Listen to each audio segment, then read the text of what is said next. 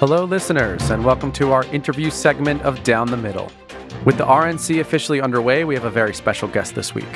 Mr. Paris Dennard is a longtime GOP political commentator, writer, consultant, and strategist, a regular face on television programs and news channels such as BBC, CNN, Fox News, MSNBC, and many more.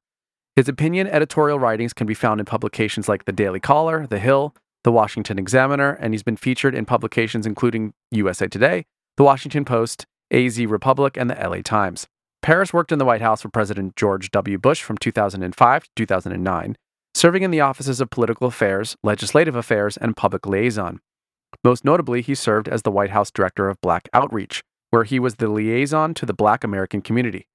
He also coordinated and managed White House events, meetings, and travel for President Bush, the First Lady, and members of the United States House of Representatives, and was the primary point of contact to the families of the former presidents and vice presidents for the state funeral of President Gerald R. Ford. Paris served in roles such as the Associate Director for Coalitions at the Republican National Committee from 2009 to 2011 and Director of Events at the McCain Institute under longtime former U.S. Senator John McCain.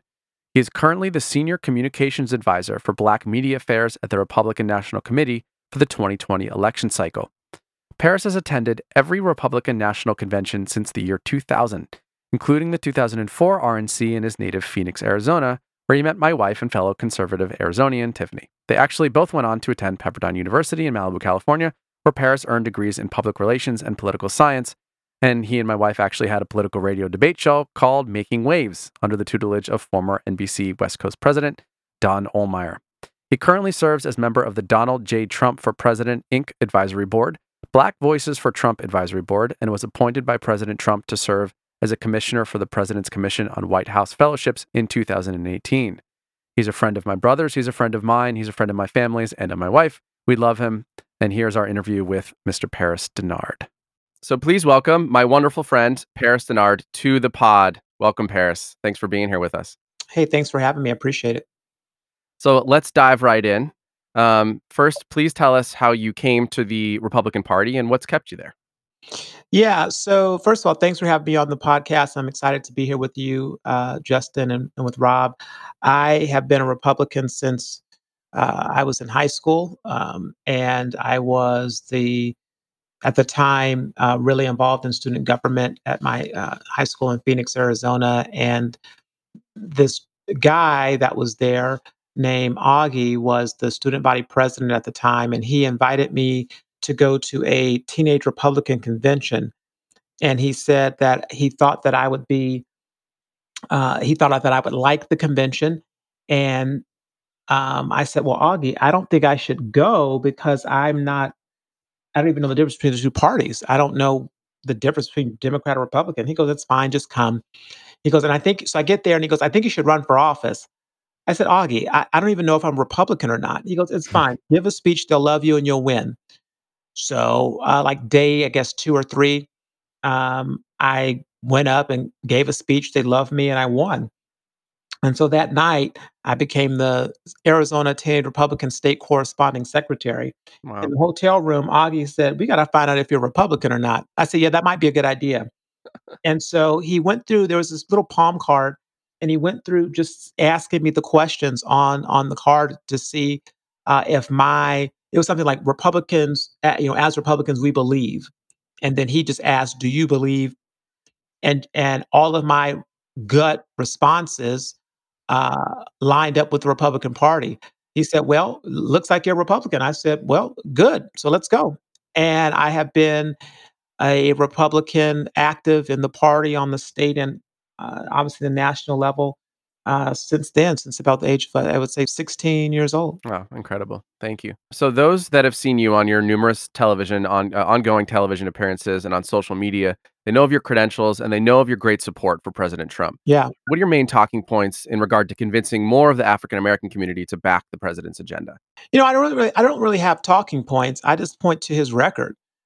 For me, the record speaks for itself. There's not really much I have to say or need to say because, in terms of talking points, I just point to the fact that when it came to the president keeping his word to the Black community, he did it. When you look at the issues of education, supporting school choice, and charter schools, the Black community overwhelmingly supports school choice, overwhelmingly supports charter schools, and not just the Black community, quite frankly. Polls show that Black, white, Hispanic, old, young, North, East, West, South, college educated, uneducated, all age groups, all Democrat and Republican, support school choice. And President Trump supports charter schools, which are wildly popular for good reason in the Black community. When it comes to the historically Black colleges and universities, HBCUs, his support has been unprecedented and has been significant, not just wiping out the debt of the schools that were impacted by Hurricane Katrina. So you say, wait a minute, you're talking about Hurricane Katrina? Yes, Hurricane Katrina. Since then, they've been trying to get the debt relief from those schools in that region. And it only happened under President Trump's time in office.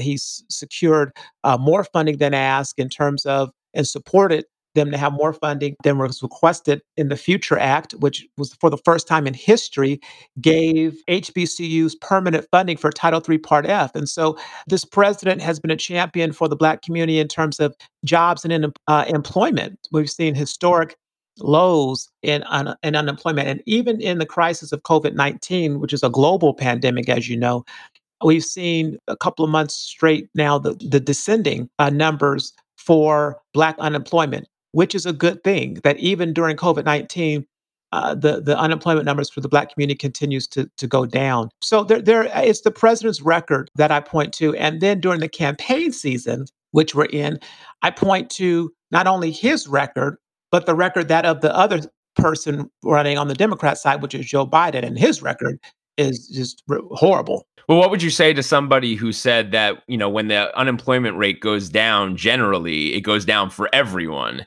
And can we say specifically anything that Trump has done to help the African American community specifically with unemployment versus just everyone as a whole? Unemployment went down for everyone. So what would you say to that? Well, Rob, I say thank you. That's a great talking point I should add to my repertoire because it's true. The unemployment has gone down for everyone. That just shows that the president's policies are working for everyone and not just some people say, just the rich or just this group or just that group. It's an inclusive economy. But I will tell you, keeping taxes low, the Tax Cuts and Jobs Act specifically, there are things that you can do that can have targeted relief just for certain groups. But what we're seeing is that the president's philosophy, with working with in concert with the Republicans, is to make sure that everyone gets relief, including the Black community. When you look at his support for licensure changes in terms of mobility, especially when it comes to mobility, and making it easier for people and to remove the regulatory burden and the financial burden for a lot of small business owners that have to keep going and get more licenses. So if I move to this city or that state or this county, the burden that comes from having to pay more money. And we know many Black people are entrepreneurial. The fastest growing group of entrepreneurs and small business owners are Black women. And so that emphasis that he did early on in the administration, in addition to the tax cuts, which led to opportunity zones, show that the president's policies are working for everyone, but that they are having a positive impact on the Black community as well. Okay, so I have a big question here, and bear with me because there's a little bit of preface here. So I'll take a minute before I actually get to the question. But the main critique we hear from conservatives regarding Trump's presidency is that they don't like his rhetoric, or that they wish he didn't tweet as much or go out of his way to be divisive. Yeah, right. They don't like his tweet. So a lot of these same conservatives, however, will point to his legislative record and admit that they were pleasantly surprised by how much he was able to accomplish for the Republican agenda. A lot of right-wing political commentators will say that despite his rhetoric, he's actually governed like any classic conservative would have, outside of a few outlier examples like his love for trade wars, which a lot of conservatives have a hard time getting behind. With that said, it's hard to argue that at this point that Donald Trump hasn't been a divisive president, right? It is my contention that a lot of the civil unrest that we're seeing throughout the nation is a direct response to the fact that Donald Trump wakes up every morning and just exists. So in other words, his embrace of overtly right-wing politics and lack of any attempt whatsoever to unite the country is very palpable, at least to me. The question to you is this: if his legislative record has been largely part of what any Republican's agenda would have included, including tax cuts, conservative judges, eliminating regulation, etc., wouldn't a less divisive Republican like Jeb Bush or Marco Rubio have been just as effective legislatively, but without all the divisiveness and civil unrest? Yeah, well, of course, I disagree with your preface, but I will say, I mean, I think it's pretty harsh to say just because the president lives, there's civil unrest, or because he breathes, there's civil unrest. I mean, I kind of think that, the murder of George Floyd kind of contributed to some of the civil unrest and the lack of Democrats on the local level getting control of these cities to allow them and Black communities to be burning to the ground, to allow for Black people, Black children to be, literally shot in the face. I mean, these things are happening under Democrat control, which are outside of the fact that Donald Trump woke up this morning. Besides the George Floyd thing, even before that, there was you can't deny that Donald Trump there's something about him that triggers the left. I mean, for sure, more than any other Republican president has. Would you agree with that? Sure, I think Right. it's because Donald Trump is not like any other candidate or president we've ever had, because he's tremendously independent. He did not come out of the traditional way of running for office. He wasn't a governor or a senator or a congressman or a city councilman or a state representative. He was a businessman.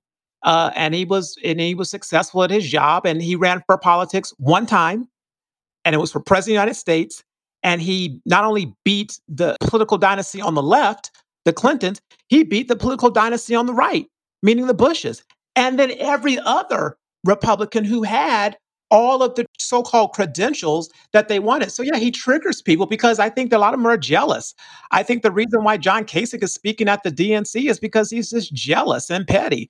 I think the reason why Jeb Bush and others don't like him is because they lost to him. But I think if Jeb Bush and other and I respect the Bush. I worked for his brother for 4 years. But I think that if these right wing conservative establishment types were objective and fair, they would be supporting the president because they would love to have his record. And no, I disagree. I don't think that Marco Rubio or Jeb Bush or John Kasich or Ted Cruz or anyone else could have done what President Trump has done, because if they were able to do so, they would have been president. You see, remember, they lost. Remember, they had their time to make their case to the establishment, make their case to the base, make their case to everyone, and it was all rejected. And I think the reason why you haven't, and all of these guys who've been in there for so long in Congress or as governors, the things that they could have done weren't done.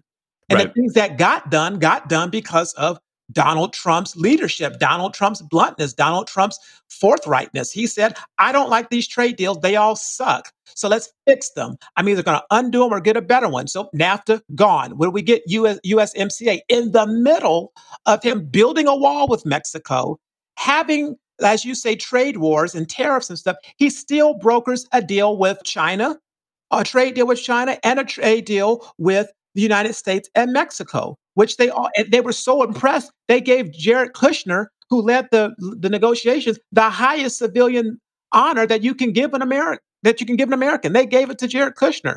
So I think no, President Trump is uniquely qualified for this moment, uniquely qualified to lead the way he is and to get things done the way he's getting things done. And these others could not do it. And I think that's what drives the Trump derangement syndrome. That's what drives the jealousy, because they don't understand how this guy can just burst on the scene and be so successful and be so conservative.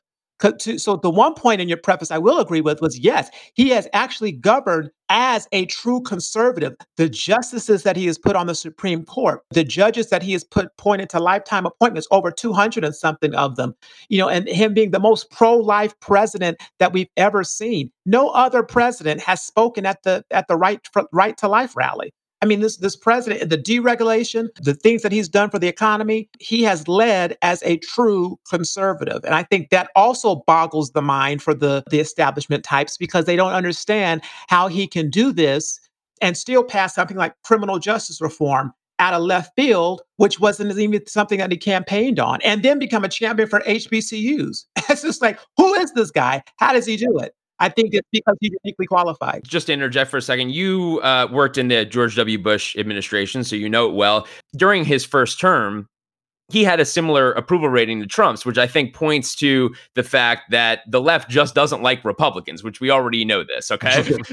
but after 9/11, his approval rating went up to 90%, which I can't wrap my head around any president nowadays having a 90% approval rating. And I think that points to the fact that Bush had a unique ability to get everyone on the same page, to do that sort of rally around the flag moment for at least a moment in time, get everyone thinking the same. Whereas with COVID, which is the next big American crisis, we've seen Trump's approval rating go down. So there's clearly something about the guy that doesn't unite the sides. And maybe that's what a lot of Republicans want. But is it hard to argue that he's a divisive figure? I think if your audience has to be given the whole picture about what you described with George W. Bush, because you remember there might have been that time when he had that 90% approval after 9/11, but his decision to continue on going into the war in Iraq saw those gains and that unity go away. Oh, But absolutely. but in his mind, he was doing the right thing for the country. He was doing the right thing, and he was uniting us in the fight against the global war on terror. So, yes, we had that moment, and I think, like President Trump, during the coronavirus in the early days, there was a moment when President Trump's poll numbers were going up. That they felt that he was leading well, but I think that in combination with the fickle nature of the media and of the American people, they get tired. You want a scapegoat. You want somebody to poke your finger at and get upset with. I believe that the president has shown himself to be someone who wants to unify the country. He wants to unify the country around some common goals, which are making the country great, putting America first, not forgetting the forgotten men and women of this country, supporting things that are good for the entire country and the working men and women of this country. And I think that if you listen to his speech that he gave in Florida after the NASA launch, in response to George Floyd, when he talked about healing and bringing people together, it was a powerful speech. Now, to be truthful, CNN and MSNBC were giving a heads up that the president was going to talk about George Floyd and reuniting the country at length at this speech, and that they should cover it live. They both opted out of it. So I think that one of the things that we have to understand is that this president, what makes him different is that he has an almost unified Democrat, radical Democrat, I would say, because it's not even the Democrat Party 4 years ago. They're so radicalized, in my opinion. But this radical Democrat Party, coupled with this media who has an agenda and a false narrative to simply report on the negative. So anything that he does or says, they're going to put it as a negative and then insert race in everything to fan racial flames and tensions. And so I think that that is one of the reasons why you see poll numbers the way they are, and the thought that this president is not one that is uniting the country. I think if he was given a fair shot, and if they treated him the way they treated past presidents that did these things, you would see more unity.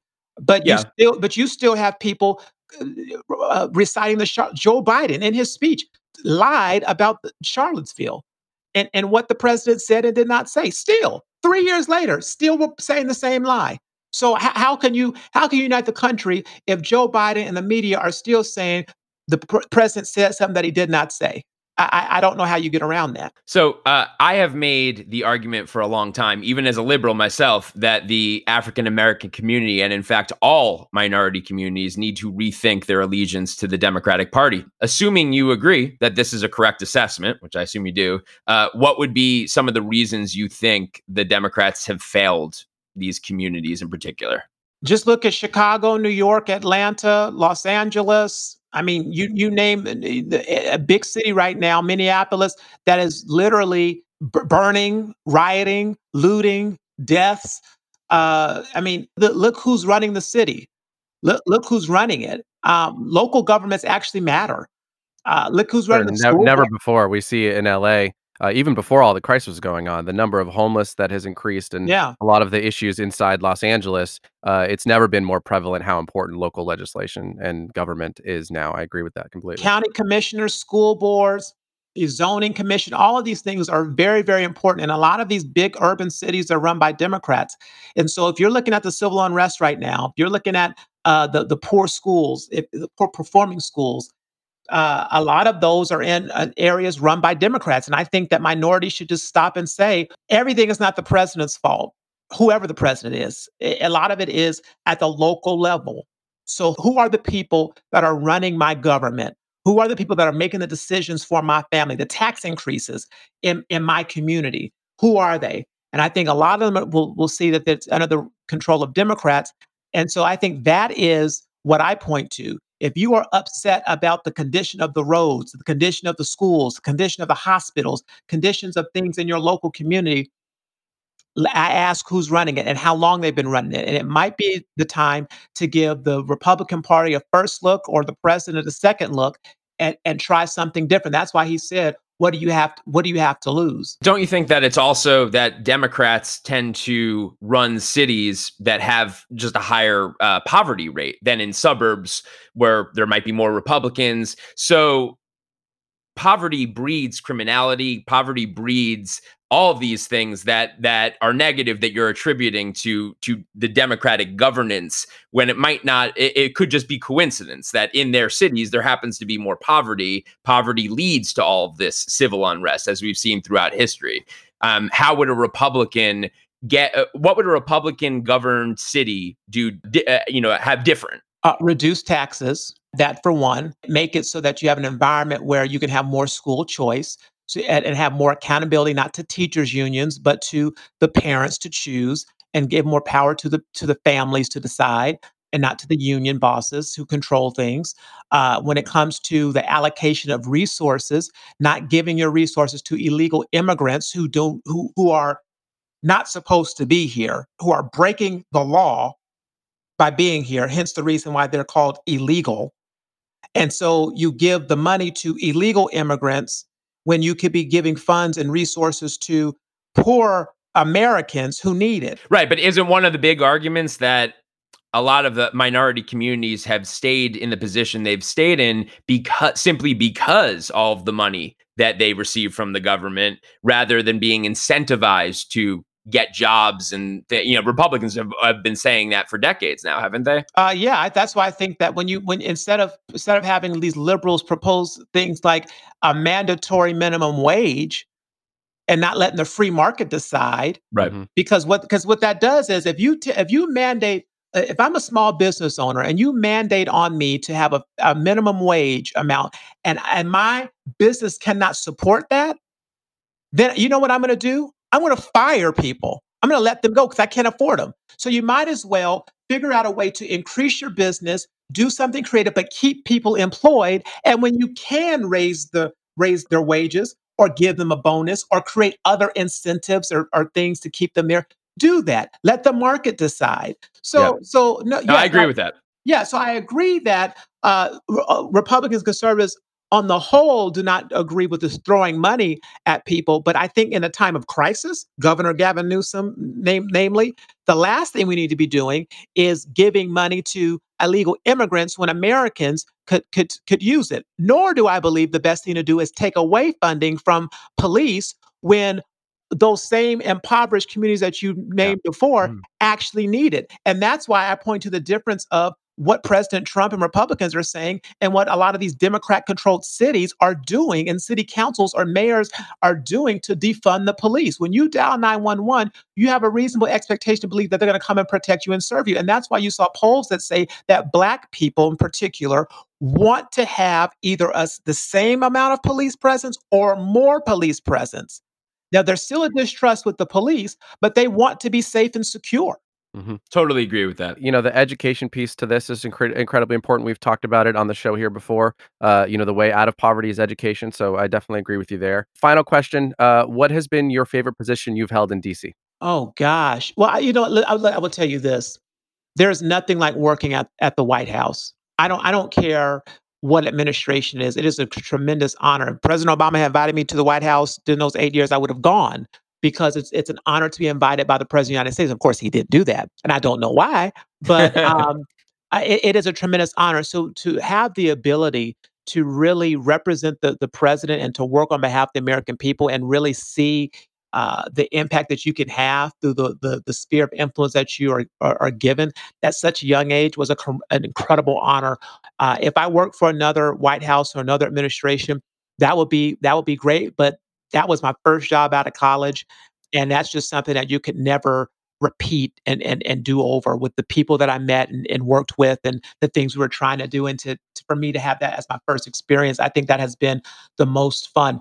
Now, I would say the most fun I've ever had politically is, man, the 2016 election. And this right now, this is so much. I mean, the fact that Donald Trump is our president is amazing. I grew up watching The Apprentice. Like I'm a fan. I was a fan.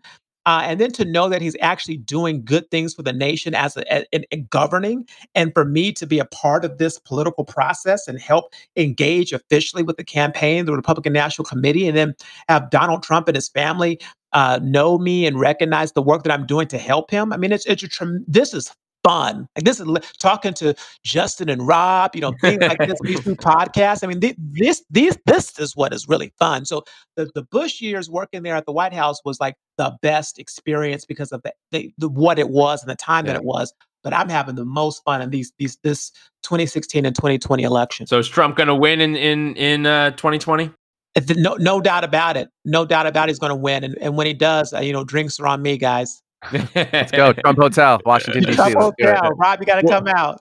Will we be able to get drinks at that point? Who knows? Well, we might still be outside.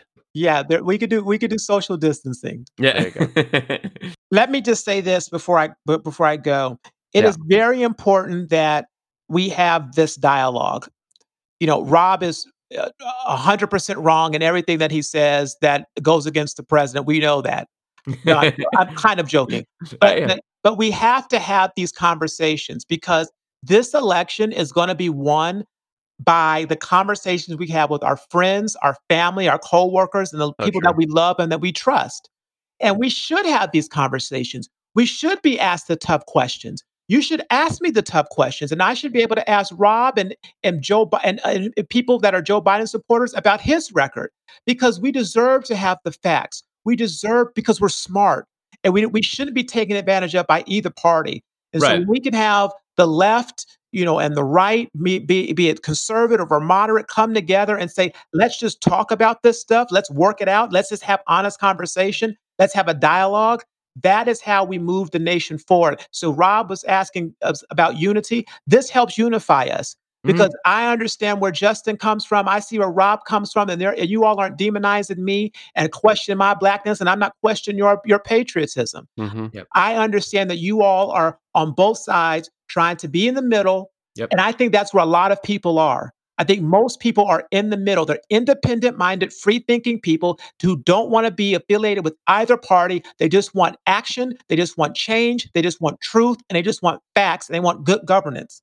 Yeah. And I think that's where a lot of people are. And I think that's why this podcast is so very important. And I appreciate you giving this right-wing Trump supporting guy an opportunity to be on the show. It could be the last time it happens, depending on the blowback I get. No. No way. Justin's better half is one of my longest, closest friends. So that I have a sort of like a my Tiffany Trump card, if you will. Yeah, you get to come on anytime you want, Paris.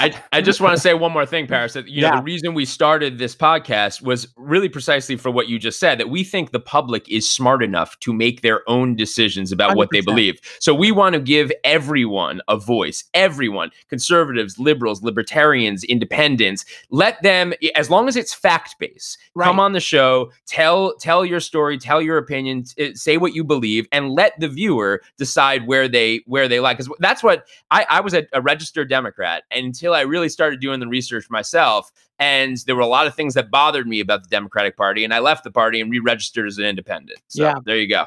Well, you guys, thanks for having me on the show. If there's others that you want to get on that are more important and more fascinating than me, let me know. I'm going to here to help, because I think what you all are doing is fantastic, and I appreciate the opportunity. Thank you so much, Paris. Real quick, where can we find you on social, and what do you have coming up we can look for?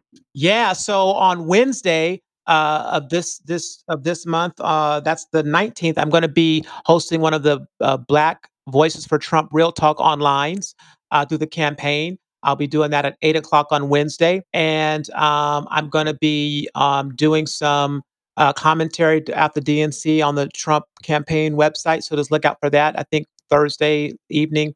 And then, of course, every day I'm on Twitter at Paris Dennard, ParisDennard. And on Instagram, you can find me at Real Paris Dennard. And so, those are the two best places for social. And then my website, parisdennard.com, you can find all some the archives, the good old days, and good stuff that's on there Excellent. too. Amazing. Thank you, friend. So great Thanks to have again, you on man. here, Great and we to look meet forward you. to having you back. Yeah, certainly will. Thanks, guys. All right, that does it for this week's interview segment. Don't forget to go to downthemiddlepod.com to find out more info and contact us. If you send us questions, we'll answer them on the air. Follow us on social media at Down the Middle Podcast on Instagram, at Down the Middle PC on Twitter, and at Down the Middle Pod on Facebook. If that's all too confusing for you, just go to our website and they're all there. Don't forget to rate, review, and subscribe on Apple Podcasts, Spotify, or wherever you're listening. Visit our Discord, mix it up with us. Let's talk politics. We'll answer those questions on the air as well. We want to talk to you guys about what's going on in the world. And buy some merch. Wow your friends by promoting moderate change incrementally. The link is in our bio on all of our socials. So thanks, guys, for joining us once again, and we'll see you later this week for our next episode. It's going to be a good one. All right, take care, guys. Bye.